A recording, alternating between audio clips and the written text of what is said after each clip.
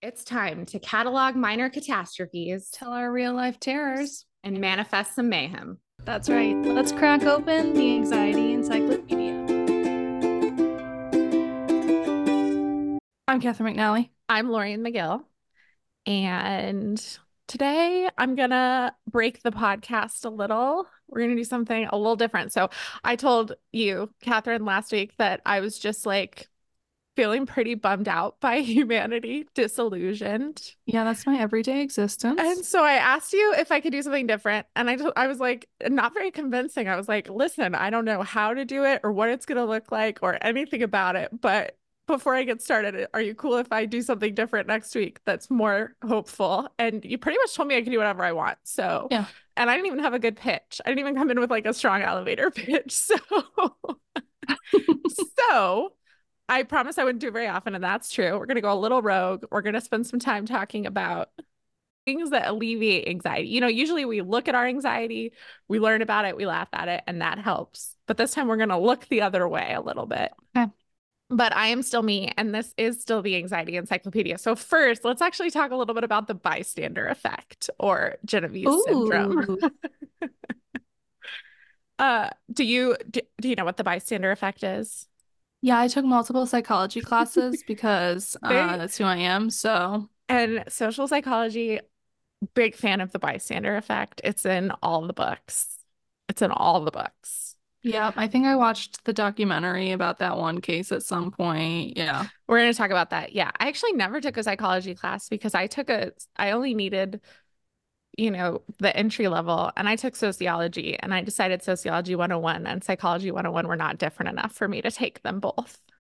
Sociology was bad enough for me, which this is a total tangent, but the reason it was bad is because it was like a 300-person class, which is Oh whatever. my God. But halfway through the year, my teacher got a job in Washington and left. And so we had a random other teacher come in partway through. So it was kind of a mess, frankly. Maybe I should have taken a Wow. psychology class. Did I learn anything in sociology? All right. So the bystander effect or Genevieve syndrome. So early on the morning of March 13th, 1964, Catherine, Kitty Genovese, who was a 20-year-old bartender, was assaulted and stabbed to death outside of the Queen's apartment that she shared with her girlfriend. 6 days later, Winston Mosley, a 29-year-old Manhattan native, was arrested during a house burglary. And while he was in custody, he confessed to killing Kitty Genovese. At his trial, he was found guilty. He was sentenced to death. That was eventually commuted to life in prison, and he died in 2016 after 52 years in prison at the age of 81. For once, life in prison actually Meant meant that. life in prison. He had actually killed two other women, or he confessed to killing two other women.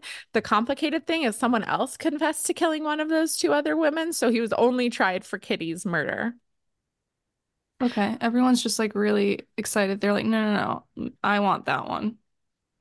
As someone who loves credit, this is not the kind of thing I would love credit for. Mm-mm. Like, that's all you. But I guess that's why I'm not murdering people. So That's the only reason. that was obviously like the fastest summary of her murder and his imprisonment ever. I'm not going to spend a ton of time talking about the crime. If you are interested, there's been a lot of other coverage of her murder. So I'm certainly not doing it justice, but there are other podcasts, books, documentaries, because it led to what we are going to talk about, which is the bystander effect. So 2 weeks after she died, he was arrested, and it didn't make big news initially. And then 2 weeks after her death, the New York Times published an article about the murder. And they wrote, quote, for more than half an hour, 38 respectable, law-abiding citizens in Queens watched a killer stalk and stab a woman. They reported that those 38 people had heard her being murdered or seen her being murdered and hadn't done anything, including calling the police. Some of the witnesses quoted in that article, their reasoning included, so this is in the New York Times article, people said, we thought it was a lover's quarrel. Frankly, we were afraid. One person said I was tired. Yes. I was tired. You can't come up with a better reason. They're like, I'm so tired. I can't. It was like 3 a.m, Catherine. Okay. They had to work tomorrow. I'm Okay. kidding, obviously. I'm obviously not serious. So it did become this thing. Then in 1988, writer Harlan Ellison, he wrote an article about it. It had also inspired a short story that he wrote. And he wrote, quote, the murder, he said it was witnessed by 38 neighbors, not one of whom made the slightest effort to save her, to scream at the killer, or even to call the police. He also cited these reports that he claimed to have read that one man viewed the murder from his third floor apartment window, stated later that he rushed to turn up his radio so he wouldn't hear the woman's screams. So her death and the way it was covered became emblematic of essentially the apathy and the coldness and the callousness of big cities, particularly New York. There was this thing that, like, yeah, see, if you move to New York, dozens of people will just turn up their radio so they don't have to hear you be murdered. I feel like this is why people think New Yorkers are cold. It's like, no, they're just efficient. They're not But gonna yeah, wait for they you to turned up block that their way. radio so fast. They're so efficient. No, this was certainly part of it. This fed into a mythos that I think existed already, but it validated all of that. It was confirmation that yes, New York was this cold, heartless place, and all big cities, but especially New York. Yeah. The other thing that came about as a result of this was the bystander effect theory, which is a social psychological theory that states individuals are less likely to help a victim in the presence of other people. And then for the next 40 years, a bunch of studies were done on this. So when they looked at the studies, they looked at things like diffusion of responsibility, which is like the more people, then the responsibility becomes diffused. So each person feels less responsibility because there's so many people. They also looked at the number of bystanders. So the charge was helmed by social psychologist John M. Darley, and I should have looked up how to pronounce this name, Bib Latane. And so they became interested 4 years after Kitty Genovese died in 1968. They became interested in the case and they started researching this. And their research showed that contrary to usually you might expect, there's that idea of safety in numbers, right? If there's a big crowd around, you're safer. But their research suggested that larger numbers of bystanders actually decrease the likelihood that someone will step forward and help a victim. They might think that other people know how to help better. They might not want to help while other people are watching. They might notice no one else is helping. So Darley and Latane said there are like they broke down these characteristics of emergencies affecting bystanders. And then they said when a bystander sees something happen, they go through a bunch of cognitive processes really fast and decide what to do. So we're going to butcher social psychology quickly. We've come for virology, right? Rabies. We've come for fungus, whatever that Yeah. study is. We've come for meteorology and Yeah. geology. We're coming for you now, social psychology. We're here to poorly do all the fields. We're not limiting ourselves. No, we're big dreamers. What can we say? so, so the first thing is that the first process is you notice that something is going on. That makes sense. Yes, of course. But one thing about this is that people who are alone are more likely to be more aware of their surroundings. You're less likely to look around in large groups for a couple of reasons. One is you might be less nervous because you're in a large group. But the other thing that was interesting is they said because of sort of the rules of etiquette, politeness, you don't Mm. want to be seen as nosy. You don't want to be like looking around a lot. This is honestly, I'm bad about this. I sent you a text message 2 days ago that was like, I didn't mean to read the text of the girl next to me, but I am going to tell you what it says now when I was on an airplane. I felt like I had to caveat before I just told you what this woman's text message said. Look, you see, I feel like I'm the opposite of this. I mean, the only barrier to me looking at other people is that they're all taller than me. So if there's a big crowd, that's my reason. Otherwise, I have way more people to keep track of because who knows what kind of crazy they're bringing to this crowded event. It's true. It's true. But maybe you'll be less likely to see there's too much going on. Yeah. Um, so they notice. The next thing is that they interpret. So are they going to interpret the situation as being an emergency? And one of the things people in a crowd are doing are they're looking at the reactions of other people to see if those other people are reacting like it's an emergency. Yeah. interpretations of context also played a part. So they did one test and they had a woman yell, "Get away from me, I don't know you." And bystanders intervened 65% of the time. But if she yelled, "Get away from me, I don't know why I ever married you," they intervened 19% of the time. Yeah, that's a couple's problem. And this is, Domestic violence can't happen to well, married people. no, well, domestic violence, I think, can only happen to coupled people. I don't think it's domestic violence if it's a stranger. That's not a domestic. That's Oh, just an assault. duh, duh. This is why language matters. Okay. I do think, they were having an argument. As near as I could tell, he didn't actually have hands on her in Yeah. both of these circumstances. Interesting. Okay. So they interpret the situation, and I definitely look around at other people as kind of a panicky person. We even talked last week about the plane. I always get nervous, but if everyone gasps, I'm like, oh, that was a Then big turbulence, it's bad. Yeah. right? So once they've interpreted what they've noticed as an emergency, it has to do with the degree of responsibility they feel. And that's determined upon three things. The first is whether or not they feel the person is deserving of help. Okay. And these are cognitive processes, so I don't think anyone's really like explicitly like, I don't think you are worthy of helping, right? But it's Right. what's happening in your brain. The second is the competence of the bystander. Do they feel like they can help? Right. If I'm on a plane and they're like, is there a doctor on the plane? My degree of responsibility is low because I'm not a Yeah. doctor. Like, no, but I've watched Grey's Anatomy. Does that help? I certainly lack the competence to help. And then the third is the relationship between the bystander and the victim.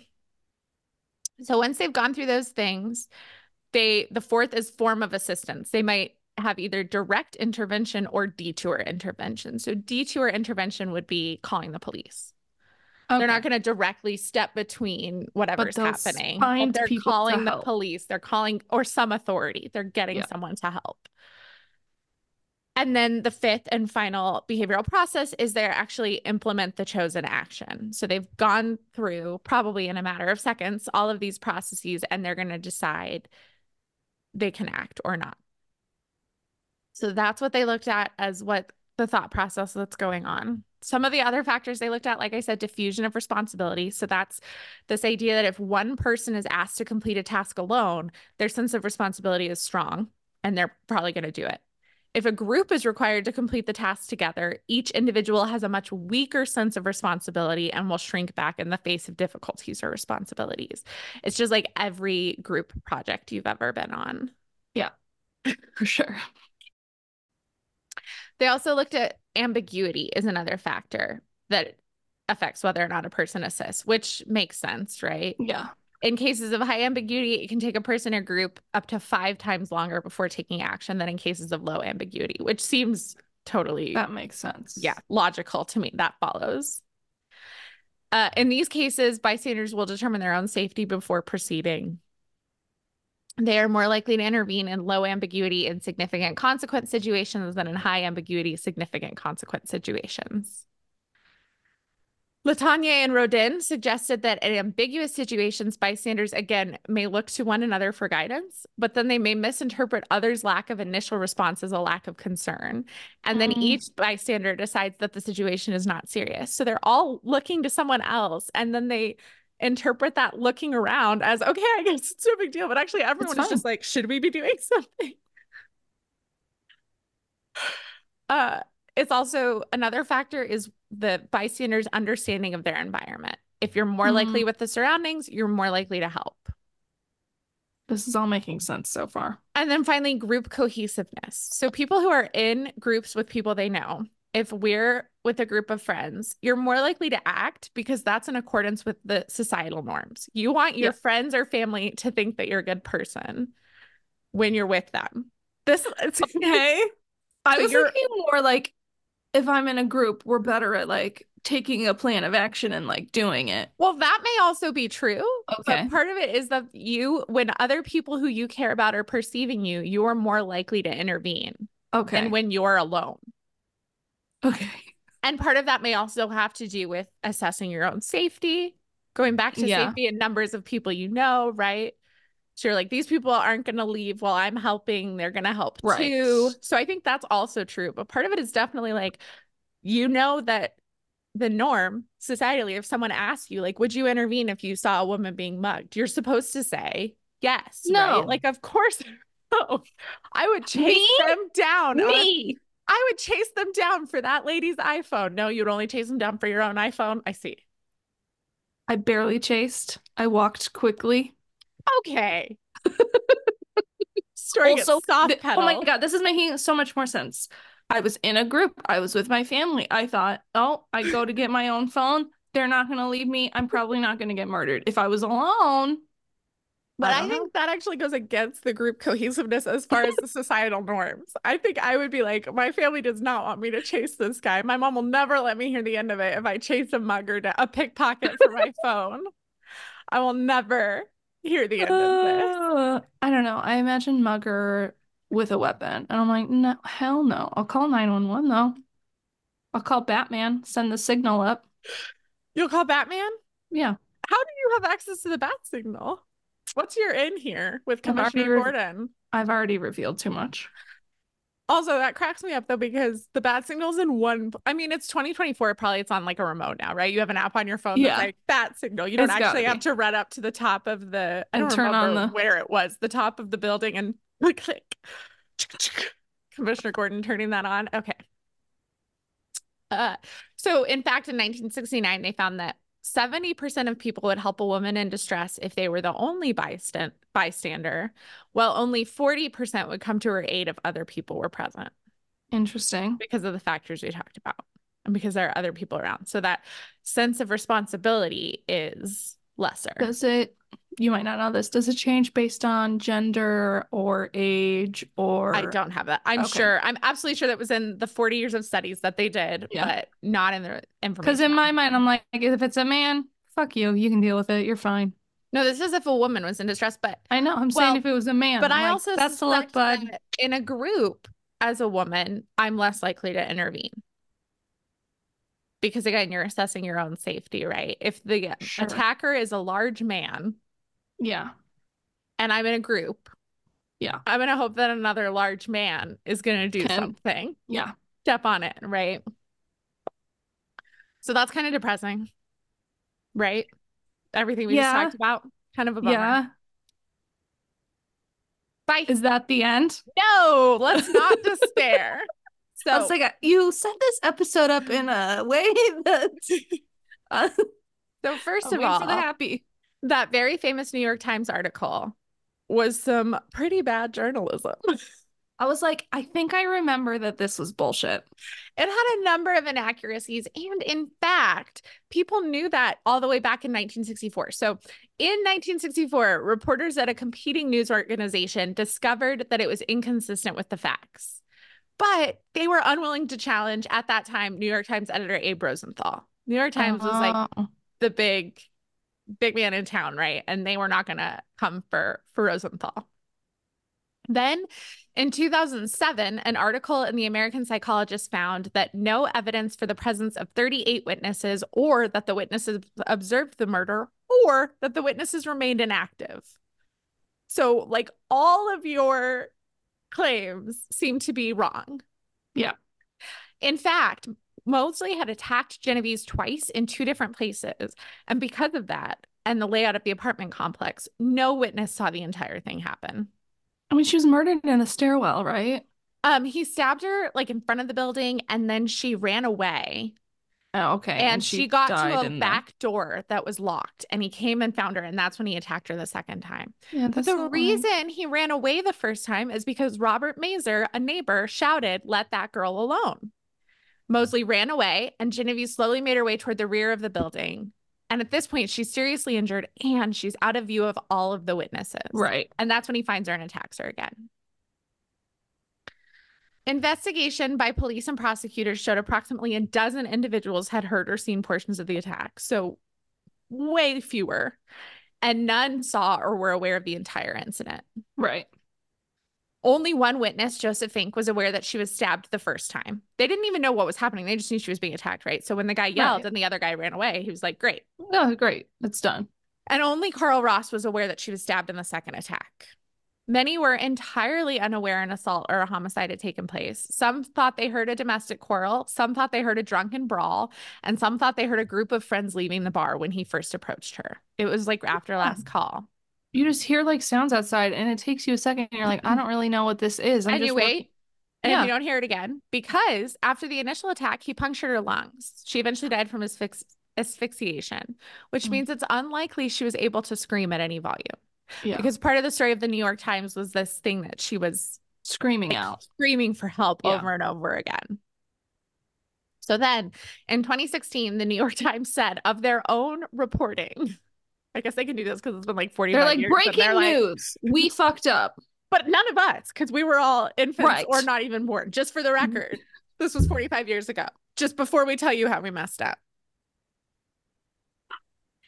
They said, quote, well, there was no question the attack occurred and that some neighbors ignored cries for help, which again relies on a number of variables, most Mm-hmm. of them being that I'm like, yeah, you hear it, it doesn't come up again. You're trying to figure out what the sound Mm-hmm. is. They said the portrayal of 38 witnesses as fully aware and unresponsive was erroneous. The article grossly exaggerated the number of witnesses and what they had perceived. None saw the attack in its entirety. Only a few had glimpsed part of it or recognized the cries for help.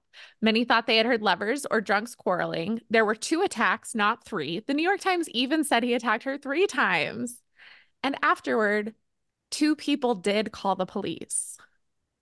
Not only that, but a 70-year-old woman, her neighbor, Sophia Farrar, ventured out and cradled the dying victims in her arms, whispering, help is on the way, until they arrived. And Mm. she died on her way to the hospital. It's also noteworthy, at least 2 people called the police. And this happened, 1964 predates New York having a centralized 911 number. It actually That's wasn't that crazy. easy to just call an emergency number. You had to like send a You had to carrier like pigeon, then You had to blink the light in Morse code on the wall across from your apartment, and then people would pass it along until eventually it got to the police. And I don't know if you've ever played a game of telephone, but by the time it got to the police, it was completely different from the first message. Um, so obviously her murder is completely tragic. Still, it doesn't take away any of that. yeah. But I think, wow, that's some pretty irresponsible reporting. People Yeah, called the police, that's people came out of their homes, people didn't leave her alone. Like there's so many pieces there. But that doesn't mean, like, they still conducted a lot of research on the bystander effect theory, right? So she was kind of the starting point. We can see a lot of errors there, but that doesn't invalidate 40 years of research. So let's look a little more at that as well. General bystander effect research was mainly conducted in the context of non-dangerous, non-violent emergencies, mm-hmm. which would make a difference, right? Because Yeah. Because if it's that, violent, I'm not going to be like, let's go into the violence. well, no, they're mainly conducted in non-violent, which means there's less urgency to help people. Oh, duh. A study in 2006 tested bystander effect in emergency situations to see if they would get the same results. In situations with low potential danger, significantly more help was given when the person was alone than when they were with another person, so bystander effect. But in situations with high potential danger, participants confronted with an emergency alone or in the presence of another person were similarly likely to help the victim. That's one study. Again, I'm not a scientist. I'm not claiming like overturn the whole, but still, it's notable, right? And that Yeah. nonviolent versus violent is a heavy variable. Yeah. This suggests that in situations of greater seriousness, it's more likely people will interpret the situation as an emergency because that also, if it's higher violence, it's less ambiguous. That's true. Yeah. And so if ambiguity is a big factor, there's less of that. And so people are going to go. Then in 2019, the journal American Psychologist published a study by researchers from the UK's Lancaster University. And this used footage of more than 200 incidents from surveillance cameras in Amsterdam, Cape Town, and Lancaster, England. Thank you, researchers, from not being from like Greenwich or Gloucester or Worcester. Like those are all really hard to say. Okay. But you nailed it all Because the I had same. time to think about it. If I'd been reading it off of a thing, I would have choked for sure. So in this case, they were taking this footage from 200 closed circuit cameras. Okay, And they, creepy. so like in public spaces. Still like kind of weird. They didn't install the cameras. These were like the regular cameras. Okay. They watched the footage and they had to code the nature of the conflict, try to figure out because they're just watching from high up. They would code the nature of the conflict, the number of direct participants, and the number of bystanders. Bystanders were defined as intervening based on a pretty broad definition of intervention. So it could be pacifying gestures like, hey, people who are listening can't see what I'm doing with my hands, but I'm doing a universal, let's all take a calm down breath moment, folks, hands. That's the perfect description of what you Thank just you. did. Wow, it was so clunky. I can't think that was the perfect description of anything. So pacifying gestures, calming touches, or literally blocking contact, like actually stepping between parties. It could be considered consoling victims of aggression. So like after one party had walked away, providing practical help to a physical harmed victim, or holding, pushing, or pulling an aggressor away. So they had like a really broad definition of intervention, which is probably fair, but is something to keep in mind. Each event had an average of 16 bystanders and lasted slightly more than 3 minutes. The study found that in 9 out of 10 incidents, so 90%, at least one bystander intervened, with an average of 3.8 interveners. So I feel bad for that one guy who 80% intervened. Like, where do you leave an arm back at the? I'm kidding. I understand how statistics and averaging works. Also, there was no significant difference across the three countries and the cities, even though they differ a lot as far as crime Yeah. and violence. Those three cities have a wide range of crime and violence, but there was no significant difference in the amount of respondents. Instead of more bystanders creating this immobilizing bystander effect, the study actually found the more bystanders they were, the more likely that at least someone would help. Hmm. So they said this is a powerful corrective to the common perception of stranger danger and the unknown other. It suggests people are willing to self-police to protect their communities and others. The psychologist and lead author Richard Philpott said that the high intervention rate suggests humans have a strong desire to resolve conflict and help those in need. While the new research, contrary to some earlier reports, does not disprove the bystander effect. So when it first came out, everyone was like, bystander effect is a sham. And so the researchers then came back and were like, whoa, that's not actually what we were saying. But they did say it does reveal that people intervene in dicey situations more often than we assume.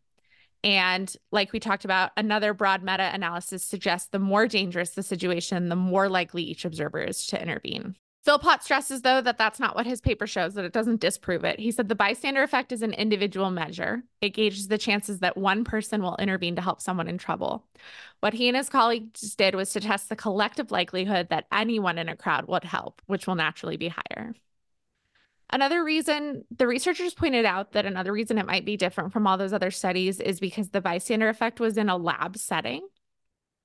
People don't necessarily act the way they would in real life, whereas they were looking at real world interactions. So if a greater likelihood of danger and violence leads to a greater incidence of acting, then it makes sense that even if in the lab they were trying to mimic high danger situations, your body and your brain still mostly understand that that's not, the person isn't actually at risk, right? So it may even still lower your likelihood to act. Whereas looking at these surveillance cameras was real world examples instead of a lab environment. So is the bystander effect real? Like probably to some degree, right? But it's not as, I think, blanket despair as it may appear. Thank you, New York Times article, for nothing. One interesting thing is that it's possible that even being aware of the bystander effect can make us more likely to act, because we might recognize, oh, everybody is not necessarily unconcerned. Everybody's just looking around to see if we're concerned, right? Plus, research in 2018 suggests the more that we see and hear about people helping others, the more likely we are to do good ourselves. So, Hmm. Let's hear about some stories of people doing good. So these aren't exactly the opposite of the bystander effect. It's not always like a bunch of people were standing around and did something. But in the spirit of that, I crowdsourced a bunch of stories. Some are mine, some I found online, some are friends and families of Okay. people uh, who go out of their ways to help strangers in large and small ways. An antidote to doom scrolling for a couple of minutes. So it's Love it. like chicken soup for the internet soul. So the first one is mine quickly. I think I've told this story before, but when I was driving in Denver and it was snowy and I really didn't know how to drive in the snow and I slid through a stop sign and there were a bunch of cars coming. That was the only time there were cars coming. Every other time I could have easily slid through that stop sign with no issue.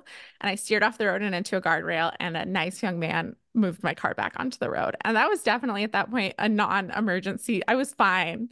I could have figured it out, but he was very nice to do that. So that's one. Usually when another car pulls over, you're like, I'm fine. Go Oh, away. when another car pulls over, I'm like, he's gonna murder me. It was So, day, and there were still a lot of cars around. So okay, good.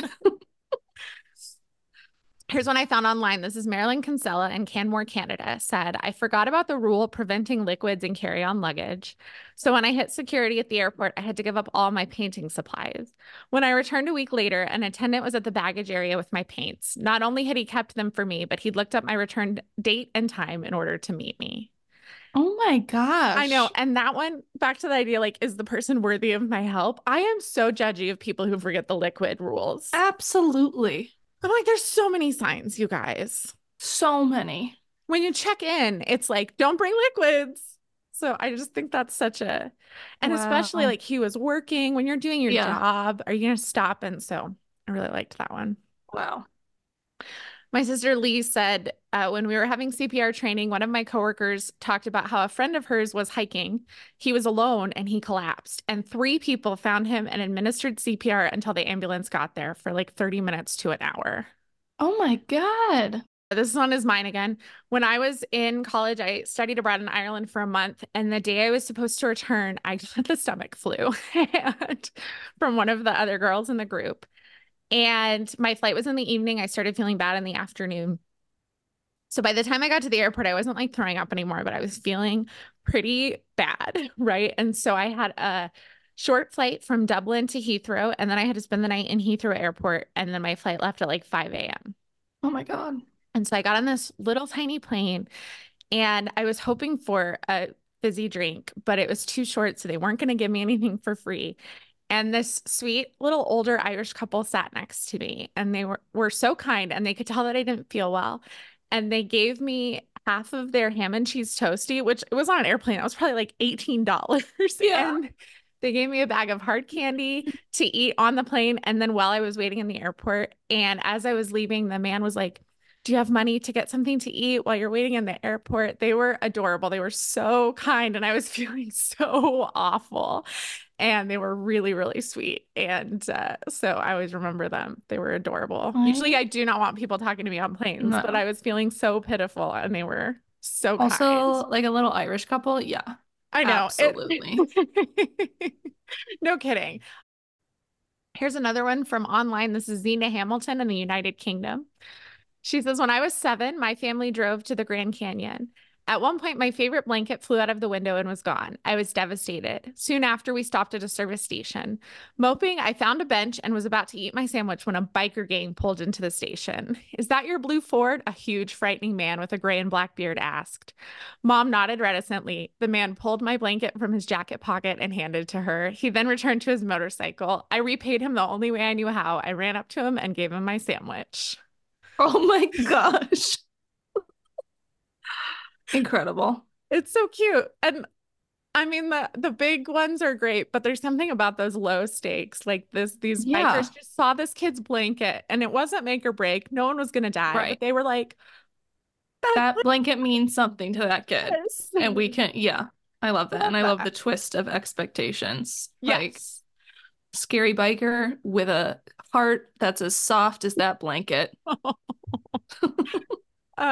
My friend Tori said, I think this one is uniquely New Mexico, and it is. So I actually am gonna explain a little bit, which is that in New Is there Mexico, meth involved? no. No, and this is a little one, but in New Mexico, we have a pizza chain called Dion's, and their pizza's good, but their ranch dressing is amazing. Mm. People love their ranch dressing. They make their own. It's super good. So she says, I told the boy at Dion's today that I live in Texas and I have to get my ranch. And he looked at every bottle to get me one with the farthest out used by date. Yes, good person. See, and again, it's like he's working at a restaurant. He's not getting paid enough. People are not nice to him. He has too much to do. And still, he's like, oh, she needs this ranch to last for a And long he time. gets it. He's like, yes, it is worth it. I'll help you out. My brother-in-law and my sister just yesterday stopped to help a woman who'd run out of gas on the side of the road. And while they were helping her, another car pulled over to help push her car off the road as well. Okay, I gotta say just for a minute, I feel like a shit person right now because I No. would never do that. Okay, but you're a woman alone. Again, my brother-in-law is like 6'5", and this was a Okay. woman whose car had broken down. She'd run out of gas, and I it would was absolutely, daytime. okay, but I am constantly looking for abandoned animals in boxes. Right, So good. See, no, this is okay. The point is not to make you feel worse, but maybe, somehow I make it all about myself again. Also, they were at a concert a couple weeks ago and a gal passed out, and Lee and three other people stayed with her and kept making sure that someone had called an ambulance. They kept making sure someone had called 911. Uh, Another online story. Someone says, as I left a party, I got on the wrong freeway and was immediately lost. I pulled over to the shoulder and called my roadside assistance provider. I will just say, as someone without a good sense of direction, the idea of leaving a place at night and getting on the wrong freeway and not Oh my knowing where you God. are, and in the days before GPS, is a nightmare situation. Like I do not have the street smarts to get out of that situation on my own. I I barely would know be where I'm lost going. forever. Right, I barely know where I'm going with GPS constantly updating me that I've taken the wrong turn. Yeah. Yeah. So he called the roadside assistance provider. She tried to connect me to California Highway Patrol. Sorry, this is a woman, Michelle Arnold in Santee, California. But the call to California Highway Patrol never went through. Hearing the panic in my voice, she came up with a plan B. You're near this office, she said. I'm about to go off shift. Stay put and I'll find you. 10 minutes later, she rolled up. She guided me not only to the right freeway, but all the way to the correct freeway exit. And then, with a wave goodbye, she drove back into the night. Oh my gosh. What an Wow. angel. Yeah. So I have a collection from my parents. So once when I was a kid at the state fair, we had been there all day, and state fair food, we had spent our food budget during the day, right? So my parents, we were laying in the grass, the kids, my parents were discussing whether to get like a dessert to share. They were just talking about, do you want to get a dessert to share before we leave and head home? And an older man came up to my dad and shook his hand and said, what a lovely family you had. And my dad could tell he was doing the thing where he was putting money in his hand, right? He was like Yeah. old school gentleman pressing money into his hand. And dad thanked him, and he didn't look at the money until the man had walked off. Yeah. And it was $100 bill. And so everyone got dinner and dessert. Nobody had to share. Oh. And similarly, when we were really little, my mom was once counting change to buy gas because at the time that happened fairly frequently. Pennies, quarters, whatever. And the man behind her bought gas. She sometimes says maybe he was just in a hurry, but my dad says no, he was being nice. I love your mom's outlook. That's hilarious. Oh my God. And then when the last one, and I do remember this too, my dad was driving all seven of us kids to Illinois, and my mom was flying because she had just had surgery on her knee. So it was just my dad and the seven of us. And we stopped to eat, and the waiter said something thoughtless about what a burden it must be to have so many kids. Mm-hmm. And an older gentleman again came over and said, what a blessing the family was and how well behaved we were. And my dad thought he was just trying to counter the waiter's comment and thanked him. And then we went to pay for our meal, and that guy had actually paid Oh for my everyone's dinner. gosh. So, Wow. and then a couple more, which is our friend Selena. I asked her, and she said, I don't know if this counts. And I said, it totally counts. So they sold an old dining room table on Facebook Marketplace, and they had said in the ad, like, bring something you can carry a table in, right? Yeah. And the people who picked it up did not have a car they could put the table in, and It they was had a like a kid with them. motorcycle. That's right, with a kid. So Mark drove basically the whole table and chairs to their house. And then he talked with them for an hour. So he went out of his way to Mark. be nice. She said, That that's, doesn't surprise me at all. I told her that exactly. But he went out of That's, his way to be kind to strangers. oh my gosh. Similarly, my mom was just remembering that when she was around 10, she watched her mother pay for someone's groceries in front of her who was having to put groceries back because she didn't have enough. And she Yeah. pulled out her checkbook and paid for the groceries. So I have one more. That's mine.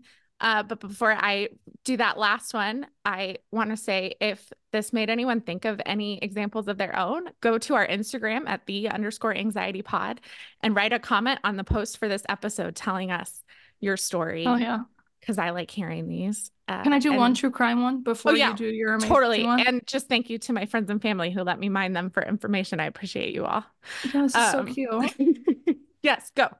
Remember the Night Stalker and when all those people came out and like he was like on the run and all of the it was the people Yes, that is a who great found example. him and like helped arrest him. Just like That a one is always one that I think about. I'm like, people are good. That's a great example. And didn't it like picked people up as they were running down the street? Yes, Like like people were more and coming more out of people their go into the houses streets. just chasing this guy. Yeah, That's a really good example. yeah, So my last one is about 6 years ago. I was walking my dog Addie, and two other dogs came up in the street and started to attack her. And they were pit bull mixes, boxer mixes, which I'm not stereotyping all dogs, but they were big dogs.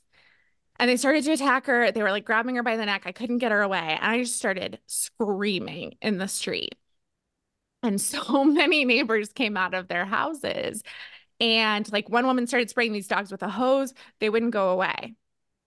And I think these dogs were trained to fight other dogs because they yeah, actually never tried to attack the people who were trying to yeah, get my dog out. So then a man comes running out of his house and he has pepper spray and he like runs up to these big dogs and he puts his hand kind of over them and pepper sprays their eyes. And Addie and I start running away. The dogs come back. He sprays them again. Like he gets me, we get into the house. The dogs run away crying basically. And this yeah. guy, I'm like, thank you so much. Like you saved my dog's life. And he's like, he said, I was a security guard. So as soon as I heard you screaming, I looked out the window because I wanted to see if I needed to bring my gun or my pepper spray.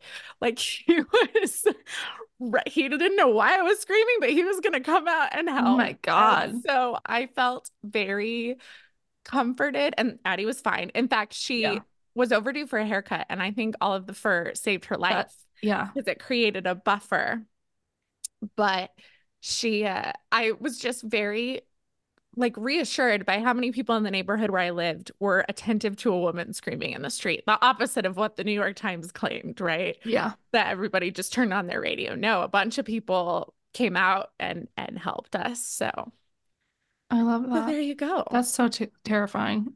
It I was, but feel, now I walk with a cattle prod. So yeah, and now nobody's gonna fuck with you. that's right. Oh my That's gosh. exactly right. Yeah. So those are my stories. Thank you for listening to It's incredible. those stories. Your dog story, not at all the same as yours, but it did remind me one time I was babysitting this, I think it was a beagle or something.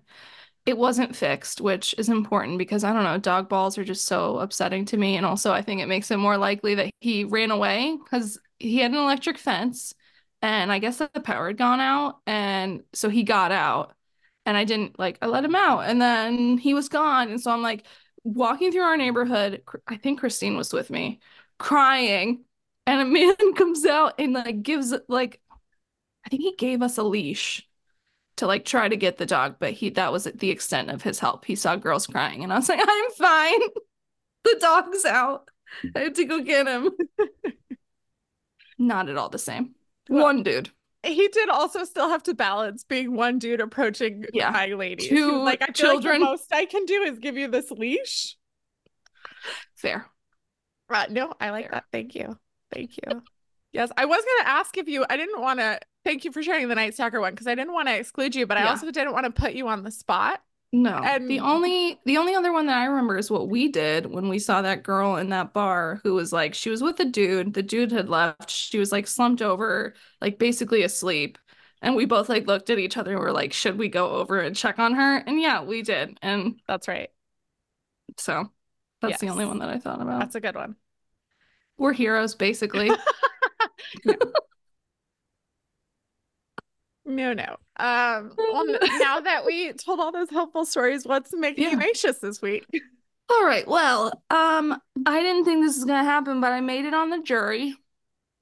And so now I'm just gonna give you like a lightning round of all the anxieties that have come with being on this jury. Good. Okay. First, when I was going there for the jury selection part, I was like, timing was perfect. I was like, this is gonna be great. Of course, there was an accident, so then I'm like freaking out that I'm not gonna get there on time. Then I thought I forgot my wallet. Like I didn't put it in the bag. I did. Also, I didn't even need it. They don't even check your ID or anything. You just walk in and you give them your name. I guess they're like, who would Pretend want to to lie be. to get on a jury?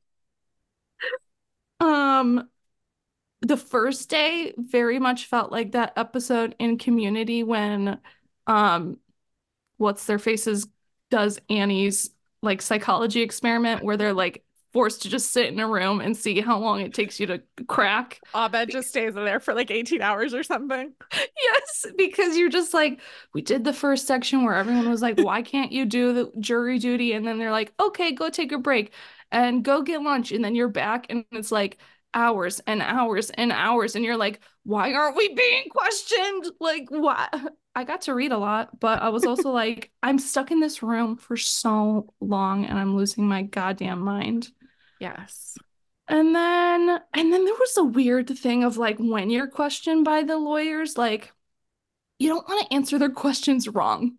Like, at least for me, I was like suddenly back in school and I wanted to make the teacher happy, but also I didn't really want to get on the jury. So I was like, ask me a question where I can really show my bias. And then they didn't. I don't know. I guess not because I made it on. And then, yeah, and then I was worried that I was going to get like rejected by the lawyers. That it happened a couple times with a couple people, and I was like, I just can't have them make me get up and like wiggle out of this pew thing and leave. I need them Just to reject me in a separate room, in private, not in front of my face. remotely. This is Yes. like sometimes I do user experience testing at work where we test websites and the user experience designers always say, remember, we're not testing you, we're testing the product, we're seeing how easy it is to use. So, like, there's no wrong answer for you. We're not testing you. And I just cannot believe them. I know No, it's true. Like, I know these people too, but I but still feel also, like I'm failing. If the thing is yeah. hard, I'm not like, wow, that site needs some work. So I'm like, guess I'm bad at using websites. Like, I cannot, I'm the worst candidate for that. Oh So, my wanting to goodness. impress the lawyers is like resonates with me for And sure. oh my God, it is so stressful being asked any questions by them because they're like, I don't know, this like uh, they're just so serious and I'm like, "Oh my God." And like sometimes they would like go after people, right? They'd ask one question and they follow up and I'm like, "Oh my God, is that going to be me?" No, it never was. But just No sitting follow-up there, questions, please. I'm like, "Oh my God, I don't know if I can do this." And then of course there was the dread of like looking at my email because we got released. And they were like, if you get an email from us, you're on the jury. If you don't get an email by 4, you're good. So like every hour I was like checking my email in that dread. And then 4:04, there's the email. And now That's I'm like, how rough. do I live my life for the next maybe 3 weeks? How am I going to plan all of these goddamn lessons? They're going to learn nothing. And then of course there's the anxiety about like this case, whatever we decide, will change these people's lives forever. And how am I qualified to do any of this? I know. And I told you, and I meant it, that I I think know. that's a useful trait in a juror to take it really seriously, to understand the gravity of the decisions you're making, that a little bit of that fear is actually Good. helpful. It's good. Okay. It's good. So that's It's all not of the fun for anxiety. you, but No. I am telling you, I think that's what makes you well suited for it. I mean, if I could be a professional juror tomorrow and it came with a good paycheck, I would do it. But that's not how this works. So, No, no, in fact, there's some pretty good reasoning. I think that they don't want anyone getting like large sums of money to be on yeah. juries. Yeah. If you want to get out of a jury, I think one question they got us, just a quick tip. If they ask you, is anyone really excited to be on the jury? You raise your hand, you won't make it on the jury. Didn't Because know those that. are the like citizen sleuth, true crime. I should have done it. I didn't. It's okay.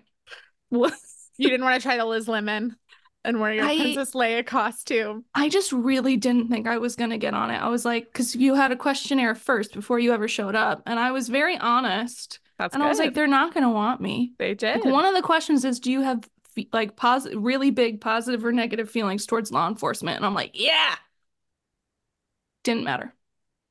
So, what is making you anxious? Yeah, so I traveled this week for work and it went well, but there were a couple of things that in the moment were anxiety about travel. So I got into Utah at like 7:30 in the morning.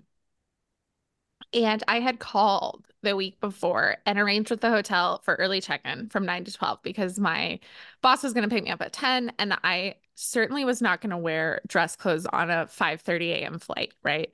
So Because I'm you're in not insane. right. So I'm in jeans and a hoodie. I kill an hour in the Starbucks and go over at 9 and I go in, the woman at the front desk looks at me and I'm like, I need to check in and she looks skeptical and I said, I called for early check-in. And she pulls it up and she's like, I do see that, but I just don't have a room ready right now. And I think I just like deflated. And I Yeah. was like, oh. And she was like, well, I can call. I think I even made a noise. I was very tired. I was like, ugh. And she Yeah, of was like, course. You're I like, can that room was your like relief, I've right? been Like waiting that's to the thing that wash was my keeping you. face and brush my Yeah. teeth. And, she's like, well, let me call and double check. And I'm like, that'd be great because I have to leave in about an hour for business. I think I said business meetings, which nothing sounds faker than just claiming you have business meetings. It was true. That's what I was Yeah. going to, but the generic business I meeting. have business. Can you please check? I do business. I need to wear hard pants. So she calls housekeeping and they move me to a different type of room that's the same and they get me in right away. And so that was great. So that was something I was like, Thank thank you. goodness. So I show up, I'm dressed like a professional. I didn't have to change in the hotel bathroom, which was my other plan, was to just change in like the general hotel bathroom if I had to. So then the next day, I'm supposed to fly out at 6:45 p.m. and I log onto my computer for the afternoon's meetings, and Southwest has canceled my connecting flight from Las Vegas to New Mexico. Oh So my they're God. like, we're working to get you rebooked. It's already stupid because my flight there was direct. It takes like an hour and a half, but flying back Southwest doesn't have the right hub, I guess. So you have to make a connection. So you end up taking two flights that are like an hour and a half each, and going sort of the wrong direction to get home. Because I was going from Utah to Las Vegas and then Las Vegas to New Mexico, which just is illogical. But my Las Vegas connection has been canceled. So I go online and I see now that I'm booked for 5:45 a.m. the next morning. Oh my God. I'm like, okay, well, first of all, that's a terrible. I really don't want to make that flight twice in 1 week. Nope. And also, I checked out of my hotel and this rental car is due back tonight. Yeah. So I'm trying to You're figure out what I'm going unhoused to at this do. point. Yeah, and I'm maybe stealing a rental car. I'm trying to figure, a thing I've done in the past, remember? So I'm trying to figure out what I'm going to do. My coworker reminds me, she says, call Deborah, who is our wonderful executive administrator and facilities coordinator and helps us with travel and expense reports. She's like, Deborah will help you. I'm like, oh my gosh, of course. So I instant message her and I'm like, can you please either get me on an earlier flight or work with the travel agency to get my hotel and my car extended? She's Yeah. like, yes, stand by. She calls, she's like, can you make it to a 5:30 flight tonight? Like, yes, I'll leave a little early. My manager's like, yes, get out of here when you need to leave. Anytime I work with Deborah, that like, have I ever told you Wind Beneath My Wings song plays? She's truly a hero. So she gets me on a flight. So I drive out there, return the car. The gate is like a mile and a half from security, Oh my but God. I make it. I get home, not a big deal.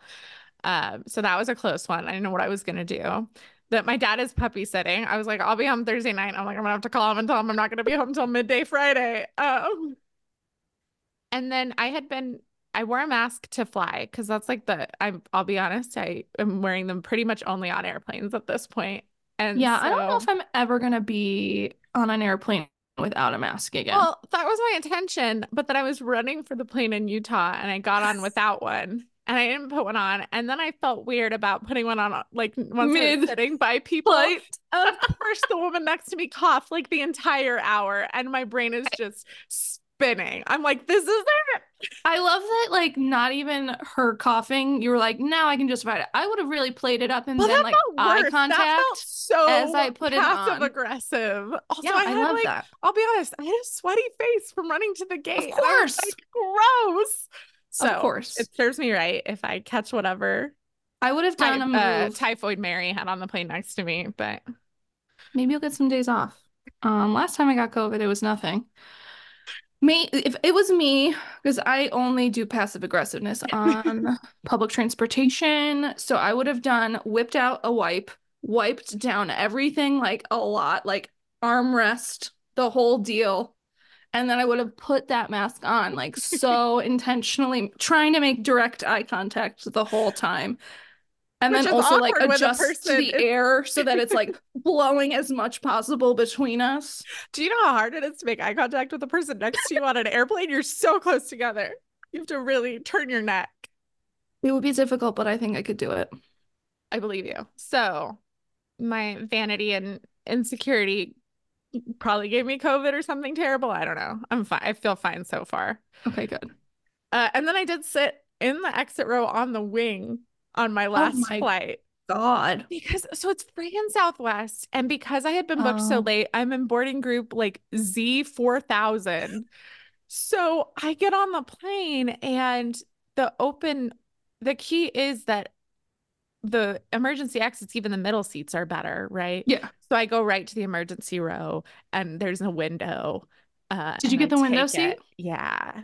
Well, see, And that's there's no better. one next to me Oh, perfect. because it's like in, but I am right on the wing and it is a 737 max 8 and I'm just thinking about the door But blowing off. it wasn't the emergency exit door. It was a random door. And the only way that door's coming off is if you You're decide you right. want out early. You're right. And there is that, we don't let the bad guys in our brain win, but man, do I want to pull on that handle sometimes. Anyway, what's bringing you joy this week? I don't know. I struggled this week because I feel like I just feels like it's so surreal, like being I'm doing this weird part-time gig as a For sure. juror For sure. while my other job is happening, and I can't talk to anyone. And so it's like, is this even real? Is this even happening? So I've been like, it's fun to see like how much more aware I am of what I'm doing now. So when I go home, I'm like, I can't watch anything new because there are too many new things happening right now. So Yeah. I'm like, let's put on some New Girl. I started making granny squares, which is Yay. very satisfying because it's like I get to finish something Mhm. really quickly, and one day it's going to be bigger. Um, and I have been not feeling bad about going to lunch during jury duty because guess what? I can't be in that courthouse all day. I cannot. So it's No. nice to go and walk and sit somewhere else for like an hour to 2.5 hours one day. What the It's fuck? so random. Like, guys, we gotta move this along. Speedy trial. Let's go. They must have like a late witness or a lawyer had to be somewhere else for an hour. Like, what My is mom was going like, they're on? working out a plea deal. I'm like, don't hold your breath. Like, this has just only begun. Your mom would know. She's a bailiff. My mom, though, okay, I figured it out. She was a secretary for a judge. Oh, okay. I told Lorian that my mom worked for a judge, and I did not know what she did. She was a secretary. But she's been she wants me to tell her everything. And I'm like, you You're should like, I know can't better. tell you, mom. Right. You should know better. And she's like, one day she was like, oh, are people like watching the trial like regular citizens? I'm like, yeah. She's like, oh, then you can tell me. And I said, that's literally not what the judge said. She's Did like, she but I could pull go. like, I live in Missouri. What am I gonna do? Oh, yeah, of course she tried that. She's like, I'm not going to tell anyone. And I was like, first of all, that's never been true ever. You go to grandma and you're like, this is what she told me. I'm not falling for that again. I'm not 12 anymore.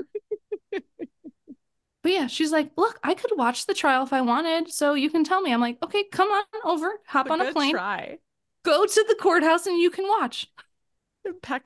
Unimpeachable logic. Oh, Jesus, what is bringing you joy? Yeah, I just this week I was thinking I really like a lot of the people that I work with. Actually getting to see them in person is always fun, and that's cool. I there are a lot of really smart, driven, talented people who are also funny and kind. And so I like hanging out with them.